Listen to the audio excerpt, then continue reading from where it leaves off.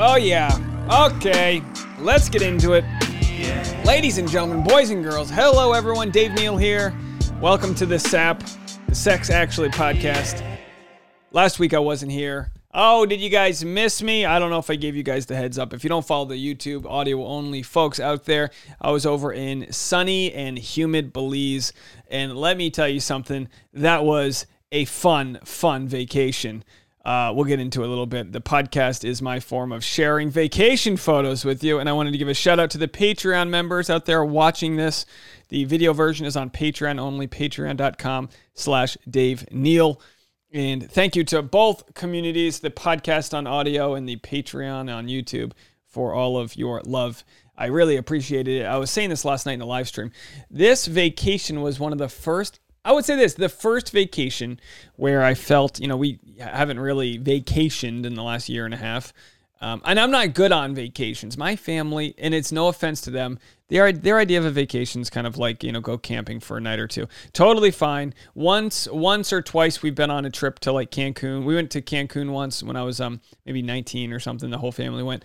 But we don't really do vacations. My stepdad's a business owner. They don't get away too often, and when they do, they go on trips by themselves. So anyway, my fiance, Tasha, as you guys know, her family, they love to vacation. So whenever we can get them to go on a vacation or encourage us to go, it's great. But normally in my adult life, I've always been on this break-even mindset where like I'm just making enough money to break even, which means if you take a week off of work, that's like rent that you're not going to make that month.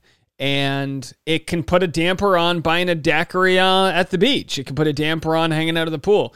This vacation was the first since the YouTube has performed better. We're up to almost 38,000 subscribers, and the YouTube has become, like a full-time employment of mine. And I was able to make content while away. And a lot of people said, "Oh, Dave, why are you making YouTube videos while you're on vacation? You need a rest from that." And to be honest, the easy part with anything entertainment related is when the cameras or audio is on. That's the easy part. The hard part is pushing out the content, making thumbnails, doing all the promo and all that baloney. But for me to sit down with a cup of coffee at 6 a.m., while that sounds like horrifying to others, it's kind of a meditative thing for me. It's meditative to get out there and rant about subjects and have fun and laugh. Having the ability to laugh to myself and with myself in my videos is really therapeutic for me. And if people enjoy that, that's just amazing. It's not withering away at my soul every video I make. So I was able to make, 20 videos in the 10 days there, 2 or 3, bang them out at a time and let them release throughout the day. And it was the first vacation I've ever been on where I felt like I was covered. I felt like I was okay. Because while as a freelancer, you don't get unemployment benefits, you do get certain benefits. Like, put it this way.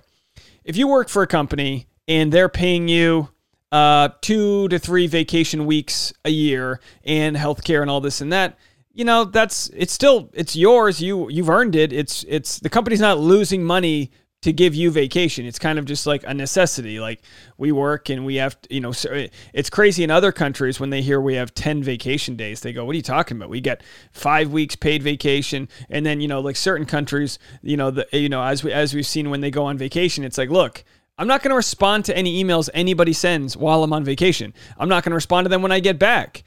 I am gone. I am non-existent, and that's great for the companies for the employees that can do that.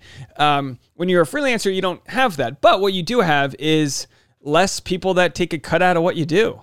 Like when I make a video, YouTube takes 50% of the ad revenue, which seems like a lot, but that's their cut for running their platform. And then I get the other 50%. I don't, when I put it this way, in stand-up, in the Screen Actors Guild, an agent gets 10%, and usually a manager gets between 10 and 20%. So if I book a gig, and it pays, say, like $10,000, which is a lot of money, and in most gigs, the SAG minimum for a feature film is like $900. Let's do that. Let's go with a SAG minimum. Let's round it up to $1,000. You book a thing for $1,000, you're going to get taxed at 40%.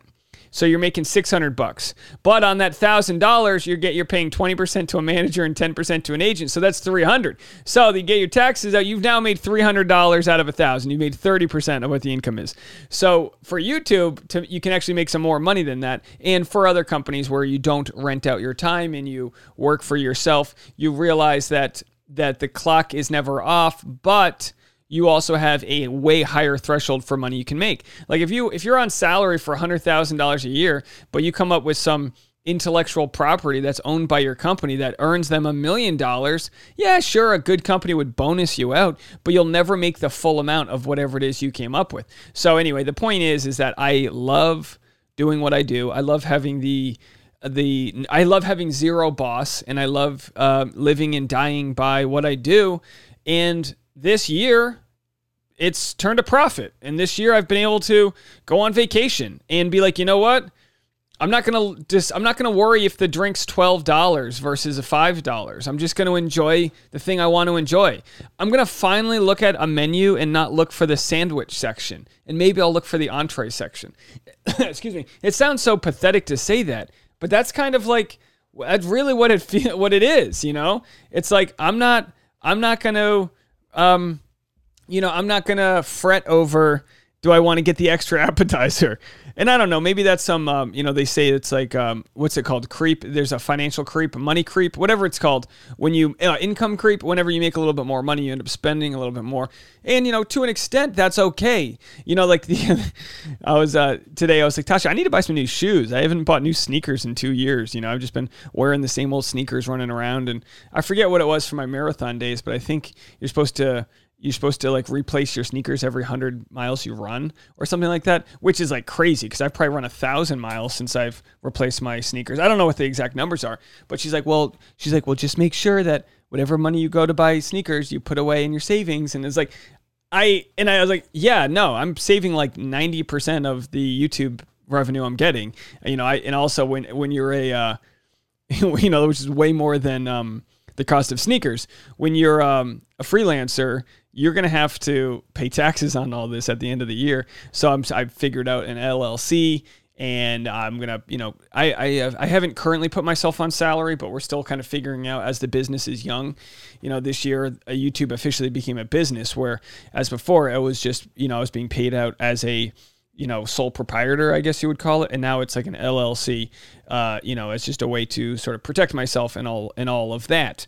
But anyway, what's the point of all that? The point was I had such a blast on vacation, and I'm so thankful for all of you guys for being a part of that and for helping me realize this year that my sort of worth, my product in my speech is more valuable than any side gigs that I did that helped me float along. So while I am thankful for the side gigs that have been out there that have helped me kind of float along until things kind of took flight, I have to say, I'm so grateful for the people that understand that, when you work a minimum wage job, when you work a side gig, you give them minimum wage job, or you give them side gig energy. So for all these side gigs I've always done, it's like, I get it's like dress for the job you want, not the job you have, like work hard and all that. But a lot of times it's like, okay, you don't necessarily want to put all of your energy into a gig that is your side gig. There's a reason why they're paying me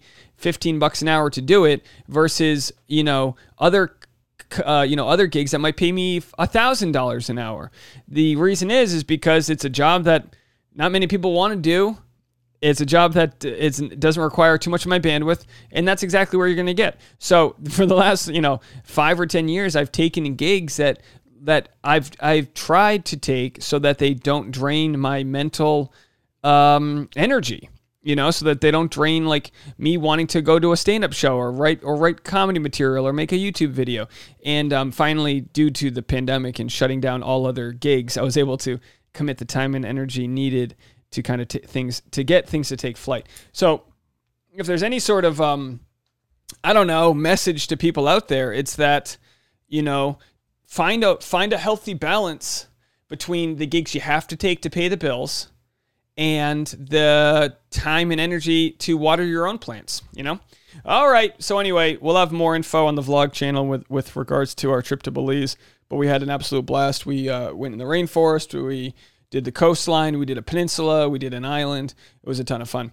All right. I'm going to read questions I wrote this morning, questions on Instagram at DNeil. So you can go follow me there if you haven't already.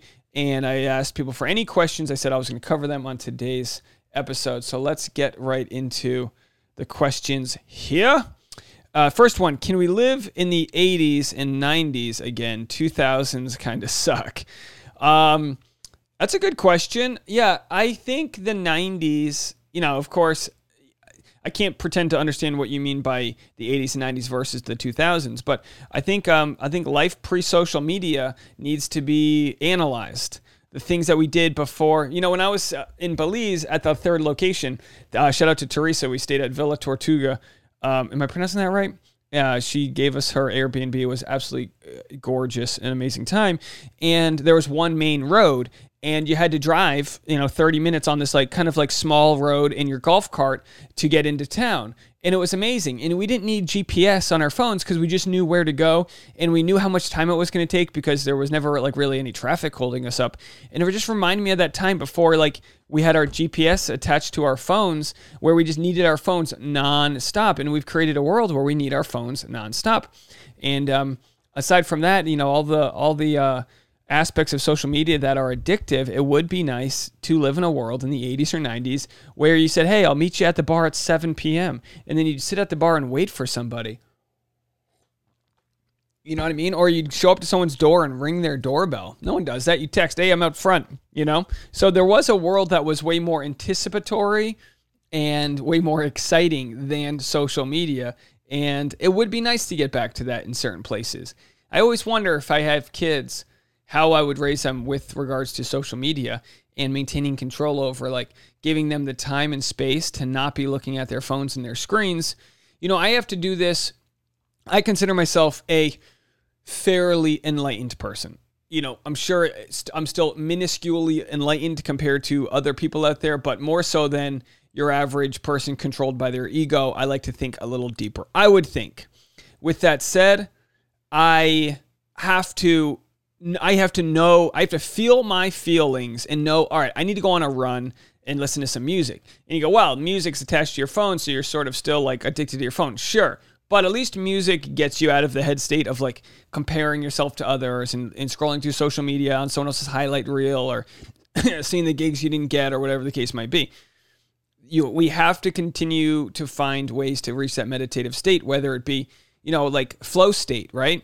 So to have kids where they're on their phones the whole time or looking at TV or whatever the case may be, it makes you wonder, are they going to be creative? I feel like to be creative, you have to have that space to access the parts of your brain that require free fall thought, that require not to be engaged with something. So I like listening to podcasts, but every once in a while I got to turn the podcast off because I'll be listening to someone else's story and not letting mine develop in my brain, in the ether, in the middle of nothing, the primordial goop that just exists and something becomes of that. And to do creative things or entrepreneurial stuff or, be inventive or innovative, you have to really exist in a place of mental free fall, of mental just kind of drifting in the abyss, of the float tank, the energy. And people can find that in different ways through taekwondo or yoga or painting.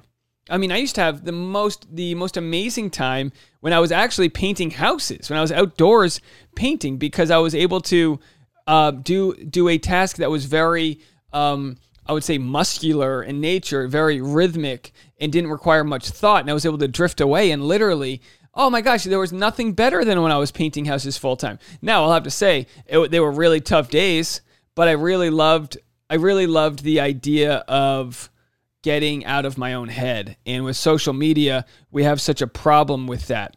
So yes, let's go back to a time, or at least learn to navigate social media. I'll just say this. I was talking to my sister. She posted something about how kids in schools shouldn't wear masks and whatever. And there wasn't much empathy to her post. And who cares if we contract it, give it to other people? You shouldn't live in fear. And it hit me the wrong way. And I responded. And then someone else responded to me. And I was like, listen, you probably sound like a nice person, but I don't respond. I have a rule. I don't respond to people I don't know on Facebook. It'd be like this. If I'm out to dinner with my sister and we're having a conversation and then somebody walks up and chimes in, you'd be like, get out of here. What are you doing? Yet on Facebook, we just start cross-talking with people we don't know. So in order to protect my own sanity, I try not to do that. Now, this person was very respectful and she was like, I understand you don't want to talk to people you don't know. And it's like, good, cool.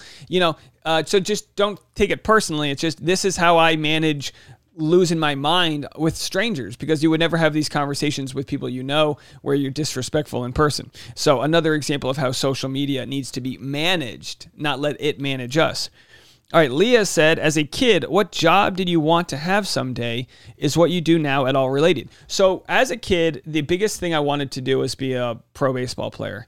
I kind of realized when I got cut in college that it just wasn't going to happen. I realized like no matter what I did to train, I could only throw 86 miles an hour. And I was like, look, I'm not even close to where the threshold is for that. And I also saw that I saw that other people were like hanging on to dreams that they may or may not hit. I do appreciate people that pursue that road and that grind, but I kind of just was burned out in my own way and realized, this just isn't going to happen for me. And what I actually learned was I was able to play baseball in adult leagues. Like I just assumed like when high school was over, you're done. But I found all these cool adult leagues and I'm able to play at a high level with people that I love. And I shouldn't say people that I love, but people that also love baseball. And we connect over that. Now I play on this team that's so diverse. I mean, the team is, it's the most diverse group of guys you could put together. And it's so refreshing. And again, when you talk about meditative things, the baseball is that for me. You're not out there with your phone. You're out there pitching and sweating and doing your thing and sitting in center field. And it's a real, I always say like, I've had moments where I had a baseball game after my dad died, and I had a baseball game after my buddy Diggums passed away from a stroke. And I just remember being like in the outfield, and I don't even play outfield, but on that occasion, they put me in left field. And I remember something about being in the outfield, you are so far away from other people that there's just this real, you're just out there. You can yell, you can do whatever you want. You react. And I was out there and, I could probably barely see because I had I was overcome with emotion. A good friend of mine passed away suddenly, and I didn't want to miss the baseball game. I think I wanted to like be a part of something that got me out of like, a safe haven, if you will. So baseball was that. As far as like proper careers as a kid, it wasn't until college that I really thought of like what I wanted to do in the business world. And I always loved the sexy idea of business, the wearing suits, the GQ, the Matthew McConaughey working for, ad company and How to Lose a Guy in 10 Days. Is that what it's called? How to Lose a Guy in 10 Days. And, just frost yourself, like that whole like idea of marketing and advertising. So I got into marketing, worked in an ad agency for 5 months, got fired. And a perfect example of like, I got fired because I wasn't good at what I did, bottom line. There wasn't like some crazy event that happened. I just sucked at the job. It was very clerical and I wasn't good at it. It wasn't creative and it was managerial. It was literally my worst features put together. I was kicking butt at interviews and I could really pitch myself, but my brain just isn't good at that. I don't have a good like brain that's like secretarial and managerial. So when you work in an ad agency, there's literally a level that's called creative and there's a level that's called business or, whatever they divide them up. And the creatives and the business never even meshed. So I was working on the business side when I should have known that I wasn't filling my creative itch. From there, I got into acting and started to get into acting, then improv, then stand-up, and it got me to a place where I realized, I wasn't watering these plants, but they weren't dead, and I was able to revive them early on when I was only 22. I got fired when I was 22. Never worked a traditional job again after that. So when you ask what job as a kid I wanted to have and what you do now, is it all related? I guess without knowing what I wanted to do as a kid is less like job title and more about it's less about like the title and more about the qualities of what you want in life. And I always tell this to people, like, don't necessarily look for like the job title. Look for working for a company or for yourself that pulls out the qualities that you love. I love camaraderie. I love fraternity. I love family and friends. And what I do now is stand-up unites me with some of the bravest, hardest working oddballs that have ever existed. People that are just putting themselves out there, some sleeping in their cars to make it, just to make it. Taking crazy sacrifices. And what I always knew was like, I could have taken a job in New York in business and I could have like probably made crazy money, but that just wasn't really sexy or appealing to me. And while it's taken a long time to kind of catch my footing, I feel like I've kind of realized what what my bandwidth, what my energy needs to go towards, and that's provided tons of abundance. I will say this: I never had any parents that really told me no. My mom was always good at not telling me, no, you can't do that, or so I've never had to prove anyone else wrong. I've always just been competitive in my mind to like reach for big things. And when I look back, everything I've ever tried to do is just reeks of failure. Like stand up, you fail 1,000% of the time. Even your best sets, there's still jokes you missed out on or this or that.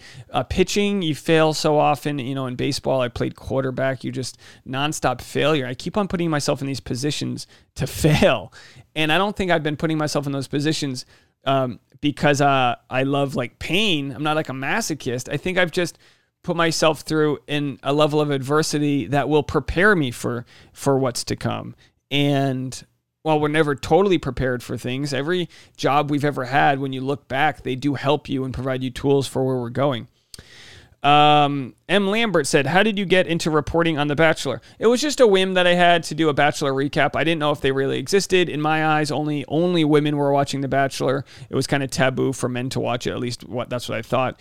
And I thought it would be fun to like give my take. And that was probably 6 or 7 years ago. And then I started this past year making videos doing commentary of things that were going on outside the show, political commentary, socio-economic, psychological, just whatever I could, and then when the Colton Underwood situation and other situations came up, my opinion after having done my podcast for years and other sort of stand-up comedy, I think my own ability to get from A to Z is, I don't know, it's probably unique in some way. I'm not trying to like pat myself on the back, but I do have a way of like zigzagging around topics and bringing it all together and having a free form way of thinking that, I was going to buy a teleprompter at the beginning of the pandemic because I was like, well, I can make a lot of content. I'll get a teleprompter. And then I was like, oh, a lot of times, and hold on while I sip this coffee. A lot of times when you write stand-up comedy, you write as a writer, not as a performer, not as you would say things. So you can tell if like a new comic wrote their act out and then like memorized it and they just say it. So stand-up comedy is all about efficiency of words, which doesn't always mean the less amount of words. It just means getting from A to Z like a lightning bolt tries to find the ground. You try to find the right path. And with writing, you don't always get there. So with a teleprompter, I was like, you know what? I think I'm better at like ranting than I am at what a teleprompter would give me. A teleprompter would give me like a rail to be driving on, and I need an off-road vehicle. I need to find the road, get off the road, and then find the road again. So all-terrain vehicle Dave over here. I think that's my thing. Every once in a while people go, geez, I can't follow your content, or it's too this or it's too that. And it's like, I think what I've come to learn is like, do what I can to limit the flaws that turn people away, but do what I can to embrace the parts of me that are different and unique. And while I might not be for everybody, people might say, like I've gotten an ungodly amount of people this year that have said that listening to my YouTube channel has been like therapeutic for them. And I am not saying that to pat myself on the back. I don't love my voice. Who does? No one loves their voice. I'm but for whatever reason, people can put me on and know that I'm going to give them some information. I'll give them some chuckles. Like I've always said, I'm not trying to be anything bigger than what I am. I'm a friend waiting with you at the bus stop. And I've needed that friend in my day. And I know there's people out there that need me as their friend. And the point is that the technology that we all have here can be used to tear each other apart, or it can be used to build a community. And I think we've done the community. Yeah. So this year, I followed the analytics and I was like, okay, some of my Bachelor content, the click-through rate, it's called QTR, or is it CTR, click-through rate, on a video might be 5%. 5% of the time YouTube shows my thumbnail to somebody, they click. Well, I started making some content that was like my opinions on things, and the click-through rate went from 5% to 30%. If you can get it over 20%, YouTube's probably going to recommend you to new people. So what happened was YouTube started recommending my content to millions of people. And people were like, geez, like, because of that, you'll get some negative people that go, geez, who's this guy? Because it's like a being recommended food you don't want. No thanks. But to a lot of people that were hungry out there, they were like, oh, there's a market for this. So I essentially started finding ways to create content that's more streamlined, realizing people didn't care too much about the flashy graphics or the post-production, and find a way to make that. And I kind of channeled some of my independent news programs I watch, and I took the equipment that they use and the software they use, and I said, all right, I'll just start making my own news. And Bachelor, I think for the most part, people click on the videos for the information, like whatever the spoiler is going to be or this or that, but I think they stick around because we go places. We talk about topics that are not easy to talk about in a tweet or something quickly, and it's long form. And, what some people in the past might have said, like, it might be negative that I rant too much or I'm too long. For YouTube, I think that actually rewards content that's longer. So if I make a 20-minute video and the average view duration is 50%, that's 10 minutes of watch time versus like someone who makes a 2-minute video and people watch it 50%, that's 1 minute watch time. Well, YouTube's going to promote you watching the 10 minutes versus the 1 minute, and they promote longer form content like that. So the key for me is how can I keep people around? But also if it's too long for you, maybe I'll try to front load all the information in the first 5 minutes and then people can stick around for the rant. But I know when I watch my favorite YouTubers, I actually like the longer content. It's less for me to click on. I can click the video, I can go do the dishes, I can go hang out, and I can listen to them rant about something. So when you ask me, the question was, how did you get into reporting on The Bachelor? It's kind of like, well, that was the part of YouTube that stuck. That's what stuck for me, and I do look forward to making opinionated videos about things outside the Bachelor world. I think once I hit kind of like 100,000 subscribers, those videos might come more naturally. But in the meantime, I probably make 90% of my content Bachelor related, and 10% will be like other things like Britney Spears or Sha'Carri Richardson or Simone Biles, conversations that are out there in the public, but also will attract the audience from The Bachelor because, in order to bend your audience into new directions, you can't just go from Bachelor content to all right, I'm going to talk about how to, refurbish the engine in an old Buick. No, that's not going to work. But if I go Bachelor content to Britney Spears, okay, we've got some entertainment news. We can go in that direction. So I'm just trying to delicately, keep evolving while I bring the audience along. Thank you so much for that question. Aaron Casey said, before we knew you as Dave the Bachelor Power Recapper, what was life like? What makes Dave Dave? Wow, what a great question. What makes Dave Dave? This is one of those questions this is like a eulogy. I feel like other people would be better at answering this because it's hard to really acknowledge what makes you you. I mean, turn it back on you guys. What makes you you? For me, I've always considered myself, and again, I've got days where I'm negative and I need to be put in the right direction, and everything I say is kind of like an energy suck. But then I think I've taken a greater responsibility to searching for the positive and the grace in situations. And it's as a comic, I feel like comedians are sort of counter culture with the way we think about things. So if you're watching a magic trick and the magician wants you to look at his left hand, the comic's going to look at his right hand. We're just looking in places everyone's not because we're looking for the alternative viewpoint and the alternative sort of message than maybe what you're getting from mainstream media or things like that. So for me, with social media, I see all the fear-based propaganda and us tearing each other apart and this and that. And for me, it's I think it's a little more complicated when I see somebody that tweeted something racist or sexist or fatphobic. I go, okay, is that an awful person? Or are they led by some ignorance or whatever? So I'm not necessarily apologetic for people, but I do think what makes me me is I'm sort of toxically finding the grace in situations that maybe there isn't much. And I don't know if that's a good thing or not, but that's what I've been doing. And I've learned that sometimes when you find the grace in situations, it might be offensive to certain people that feel offended by a situation. If someone's mad at somebody and I'm giving that person grace, then they transfer that anger onto me. And so what I've had to learn is that you can, what's great is you don't get a limited amount of grace you can have. You don't get a limited amount of empathy you can have. We can continue, like me being funny on stage doesn't take away from me wanting to give grace to people or feel. There's someone I know that's suffering from like some addictions. I don't know if it's Adderall or what, but they're kind of going off their rocker a little bit. It's someone in the comedy world. And I was talking to my buddy about it. I was like, I just feel bad for this person. I was talking to a buddy, and the buddy was like, man, that person's crazy. Like, F them. And I was like, well, they're suffering. Their brain's fried. They're on too much Adderall, or they fry themselves with Coke or whatever. I don't know like exactly what it is, but clearly they've got an addiction.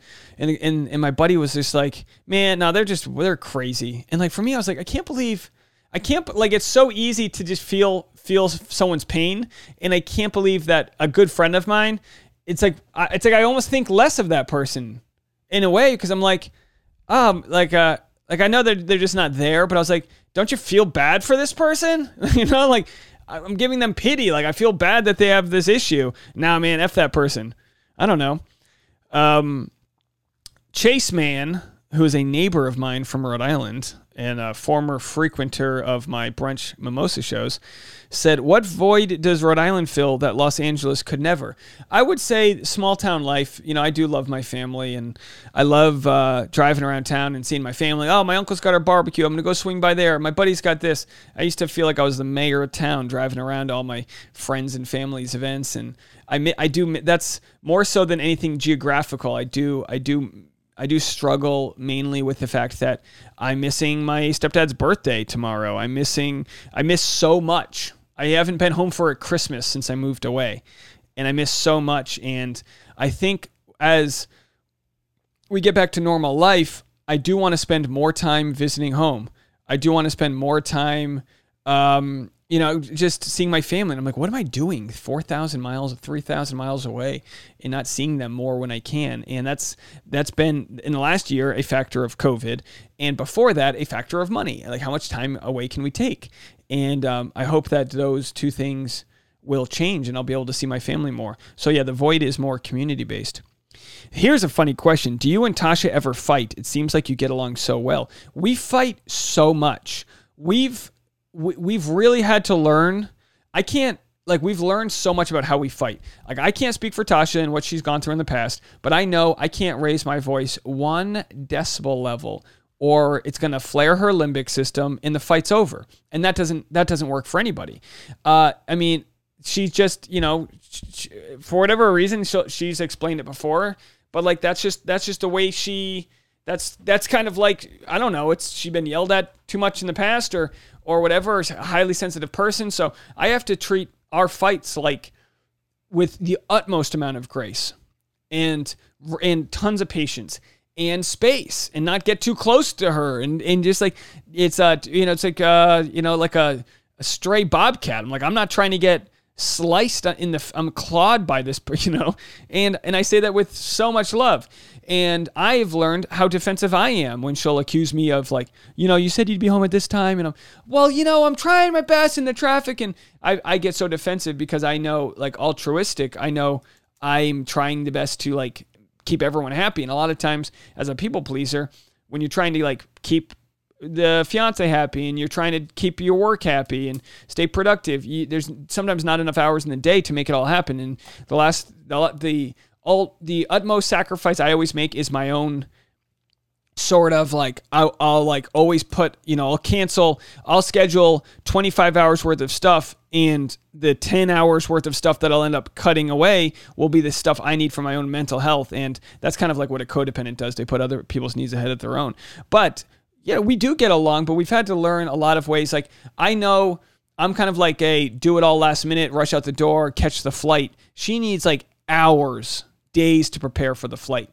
So I've had to learn like her anxiety levels. And this is what I look at with the Dale and Claire issue, where Dale's going to have to learn what Claire's triggers are and just like try your best when possible to avoid them. Try your best to avoid triggers, avoid situations that are going to, be stressful, and just communicate. And that can be hard to do, but we've definitely done a better job of it over time. But early on, we'd get in these fights and I'd be like, what the hell is she even mad at? And I still get upset, like, what the hell is she even mad at? But what I've realized, and this is probably my first relationship really analyzing this, is that she's got valid opinions, thoughts, and reactions to things, even if they're different than mine. So she might get stressed out over something that doesn't provide me any stress whatsoever, but it doesn't change the fact that she's stressed out over it. So like being mindful of how someone else reacts to situations is a big factor in keeping people happy and all that. So I don't know if that makes sense. Will you convert to a full-time YouTuber and part-time comedian? Love your content. Comedy, stand-up comedy is the single greatest creative thing I do that provides me happiness. Doing YouTube full-time, in quotes, I think I'd like to get it down to like 4 hours a day or something that's like a job, but also have the time and energy to do stand-up. I won't be anything, and I think I've communicated this to Tasha, like I won't be happy if I'm just doing YouTube. It's not the be-all, end-all for my happiness. It has provided me an extreme amount of abundance and not the same stress that other jobs have because I've been able to like get ahead of my finances and get ahead of other things. But by all means, stand-up is for me and for a lot of people the sort of key to, like, you know, you can have a job as a writer and make a ton of money, but like when that's all said and done, when everything else is gone, stand-up. That's like the rawest, most personal thing you can offer somebody. So while all these bells and whistles are great, stand-up's not going to be going anywhere. It is something that I've still struggled with getting extra stage time and finding like ways to. I'm not good at self-promoting with stand-up. I'm not good at asking people for stage time. I don't like asking people for anything. I'm not going to ask anyone for a ride to an airport or for I'm not going to ask people for anything. So for stand-up, you have to ask people for spots on their shows, and it can be very tough. But I'm getting to the point now where I've got people in the YouTube and podcast audience that would come to stand-up shows, and that is a currency. So if anyone's out there and you would come to a stand-up show, let me know, because even if I can only fill up a couple seats on a show, I provide value to that show by being funny on stage, but by also providing an audience. So that's something that I struggle with, of like, all right, how do I get this newfound audience of mine on YouTube, and how do I translate that into demand for seeing me in person? Because, sure, there's a couple people that are like, I'll see you when you're in Boise, I'll see you when you're in Nashville, but like, you need like a good handful of people to get onto certain shows. And that's something where I'm still kind of being like, how do I even tell these bookers, hey, like, I know that guy's got 100,000 TikTok fans, but my 38,000 YouTubers are worth a lot more than that. They're super loyal. Let's see what else we got here. Getting to the end of these questions. Thank you so much to everyone who left these questions on Instagram. Tell us about your early dating. I know how you met Tasha, but how did it go down? Who started things? Oh, I thought you meant early dating like before Tasha. Tasha and I were friends. I told the story a trillion times, but we were friends before we started dating. I always thought she was beautiful. And we always got along so well, but I truly mean this, that I wasn't trying to date her, for a while. When I moved back to Los Angeles, having known Tasha and I had a good sort of like flirty friendship, and we were both single, that's when I kind of made my move. And, I think she was hesitant, but in hindsight, it makes so much sense now. It makes so much sense in hindsight, because on the day, when I would be like, all right, I think she's into me, but like there was mixed signals. What I know about her now is that she's kind of like a little bit adverse to change, and she was happy to have me as a friend, but I think she was like worried about like losing that friendship, because we would spend a lot of time together, and I kind of had to be like the shaman that was like, hey, let's not worry about the fear of losing something. I would be more hell-bent if we never explored what could be. And that was my mindset. And she went along with it, and she was like sort of hesitant, I think, but like we went hesitant in the sense that I think the flirting and those good vibes were always there, but I just think like there was kind of like I honestly I don't know, but when we did cross that threshold of like a kiss, it was like we immediately became. It was almost like we passed so many levels of normal relationships, because we were already really good friends.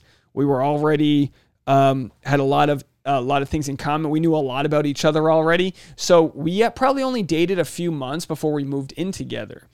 And we moved in together sort of on a trial basis.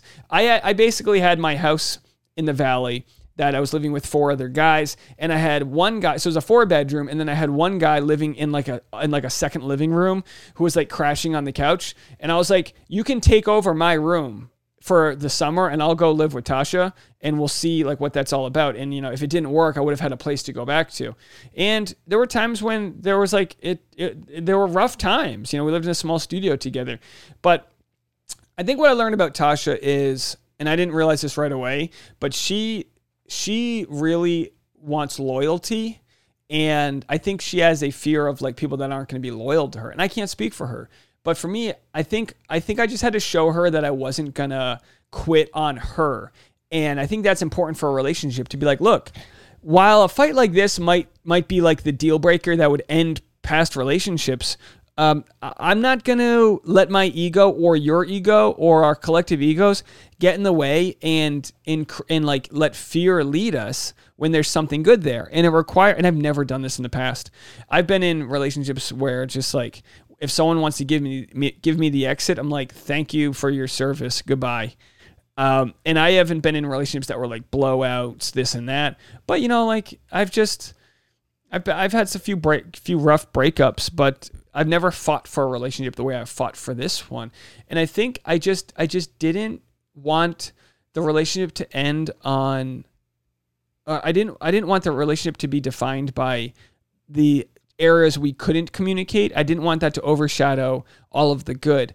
And I think throughout time, that investment that we've made to enlarge in the good and turn rough conversations or fights into learned moments, learning all these different things about each other. Like Tasha knows, like if we go on vacation, she knows I like to be at a pool where there's other people I can people watch and have some, like, I don't want to be in the place where you don't see someone for miles. But she likes a lot of quiet space. So there's so many compromises that we can make so that we can sort of feed each other's, she would identify as an introvert. I would identify as like, sort of in some ways an introvert, but I like to be around people. I don't have to talk to people, but I like to be around people. I know that would be considered an extrovert, but I also feel like I can gain energy from being alone. But for me, it's like, I love being social too. So we've had to kind of like figure out what each other's goals are, our love languages. I mean, love language wasn't something we talked about early on, but once we realized, all right, Tasha needs X amount of time. I need X amount of affirmations. Her family and her, they are the worst at affirmations. It doesn't exist. They don't do them. So I've had to be like, hey, listen, I'm a comic. I live for an audience's laughter. I live for hugs. I live for feelings of support. And when my career wasn't going well, when I was having a lot of struggles, it's hard to find that support and having someone to lean on that's like believing in me. What I learned over time is that she wasn't quitting on me. So she did believe in me.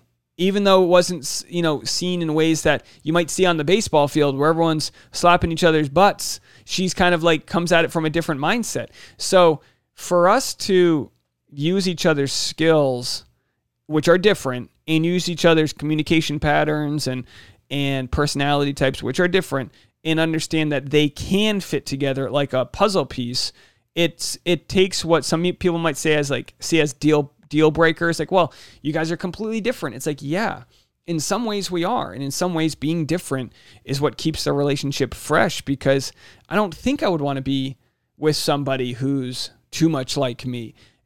She challenges me. And I think I challenge her with a lot of like ways, I'll use a lot of like comedy.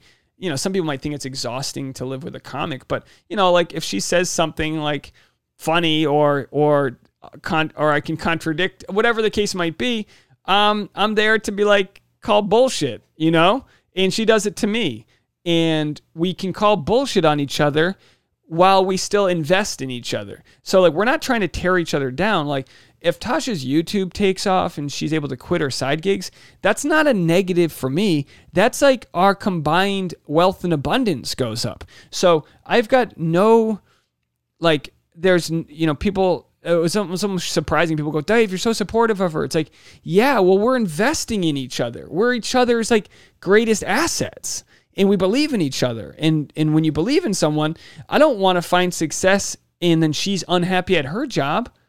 How crazy would that be? No, I want her to like feel what I feel with the fact, with like, building her own equity in what she does and moving into the next phase of her life, building that wealth and that following and all that. So anyway, I think that's all of the questions I got. Let me double check and see if any new questions have come in since then, but I appreciate, I got a couple new ones. How did you get into stand-up comedy? I got into stand-up comedy from watching, I always wanted to try it, but it was one of those things that was so far from my reality that I never did. When I moved to LA for the first time, one of the first days I was in LA, a friend was, I drove here with my cousin Celeste, and one of her friends was in a stand-up comedy showcase. And I went to it as a paid audience member, and I saw that they were offering courses, and I just took a course. And then once I got into the growth mindset of realizing, oh, you're going to bomb until you don't, you're going to be bad. I finally did it. I did my first set. And I actually had a good set. I mean, in hindsight, it was probably really hack material, but like I had the tools I needed. And then that was 9 years ago. I never was able to sleep better than I did after starting stand-up comedy, because I knew I was finally pursuing something that was 100% mine and 100% something in my control. Control is a big thing. It's good to have control over your future and what you're doing. Jen asked, if you could have any job in the world and no matter what it paid you crazy money, what would you do? Okay, if I could have any job and it paid me crazy money, I mean, honestly, it wouldn't be too different than what I do now, but I've said this before, and we'll end on this as a visualization, right?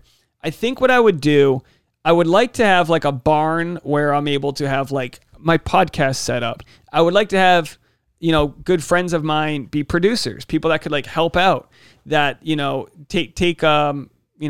would love to be able to employ other people that I like value and have that fraternity with, excuse me. So I look at people like Pat McAfee. He was a former punter for the Indianapolis Colts. He quit being a punter for the Colts. He's making a couple $1 million a year. He quit it and started his own podcast, and he has like a facility that's like a factory in Indiana or wherever he is. And he employs his friends, and they shoot the shit, and they have a huge audience. And I think with what I do, I don't quite have this set up in my new place for like a podcasting studio, but I'd love to have a place that has good one-on-one podcast studios. One of the problems with making that content now is how much time it takes to do post-production, the editing, the camera angles. It's a lot. But if I have, I'm trying not to say if, but more saying when I get to a place where I've got the overhead to make that happen, I can see a barn or a large garage that has my green screen set up for like entertainment news, because I like ranting and talking about things. So I'm sorry if this is not the right answer, but like if I could do whatever I want, I think this is it. I love stand-up comedy, so I would always want to do that, but I love the idea.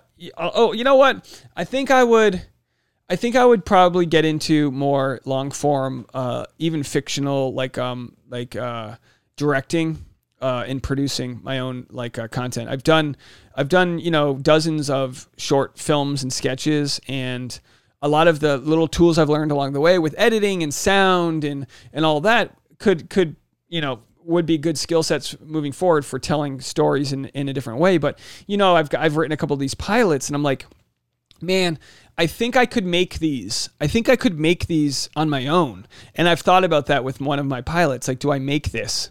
Do I make this 30-minute comedy?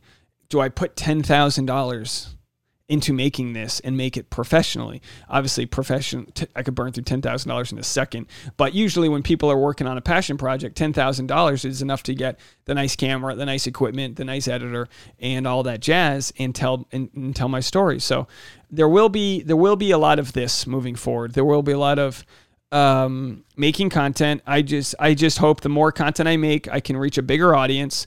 And once I have a bigger audience, that provides more abundance to try other things. And with that additional sort of FU money, to like, that doesn't have to go to your retirement or doesn't have to go to paying the bills. With that additional money, I could see myself having like sort of a production company where we throw money at different projects, like Hollywood Posers. I mean, Hollywood Posers is kind of dead in the water right now. We don't have any plans to make any future episodes, but we want to. We love the content, and that's something that if I do it again, I want to do it right and make it like professional and you know, maybe it gets sold to somebody, maybe we license it, who knows? But like, I believe in myself and I believe in my friends and our storytelling. And it just comes down to going, okay, I've sort of proven that this can work. And now it's just about getting it to a bigger level. I know the audience is there. So to answer your question long form, if there's anything that I could do, for any price, it's very close to what I'm doing now. I would just try to maybe I would do this. Maybe instead of doing like 3 to 5 videos a day, I do 1 or 2, because it does get a little crazy in the day with all the content I'm making. But I'm also like, you know, sometimes it's the 3rd or 4th video that hits. Sometimes the one I think that's going to be popular isn't, and another one is. So like, I don't always know what's going to hit. So I just make a bunch of content that seems interesting.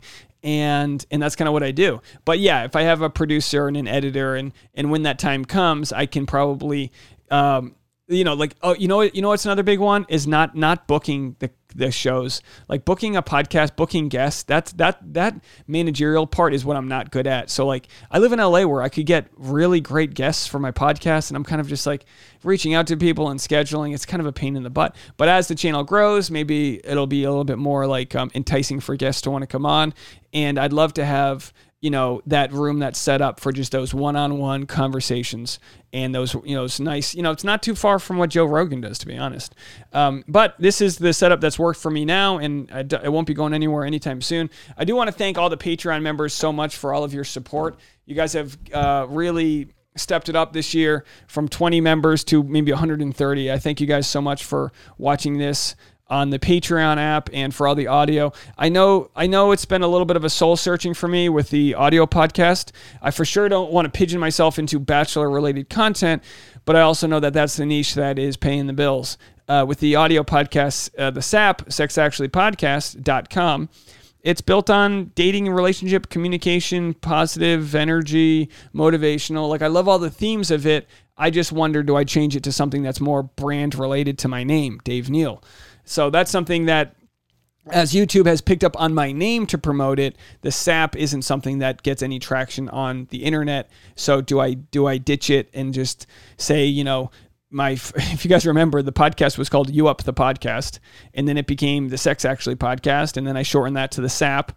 And now next it might be the Dave Neal Show. I don't know. I don't know. What do you guys think? I'd love to hear your comments on that. The SAP doesn't mean anything to me other than it's been a nice chapter in the whole conversation. I don't want to ditch the podcast altogether, but I have been like wondering, all right, what's the next steps for it? Maybe we just call it the Dave Neal Show.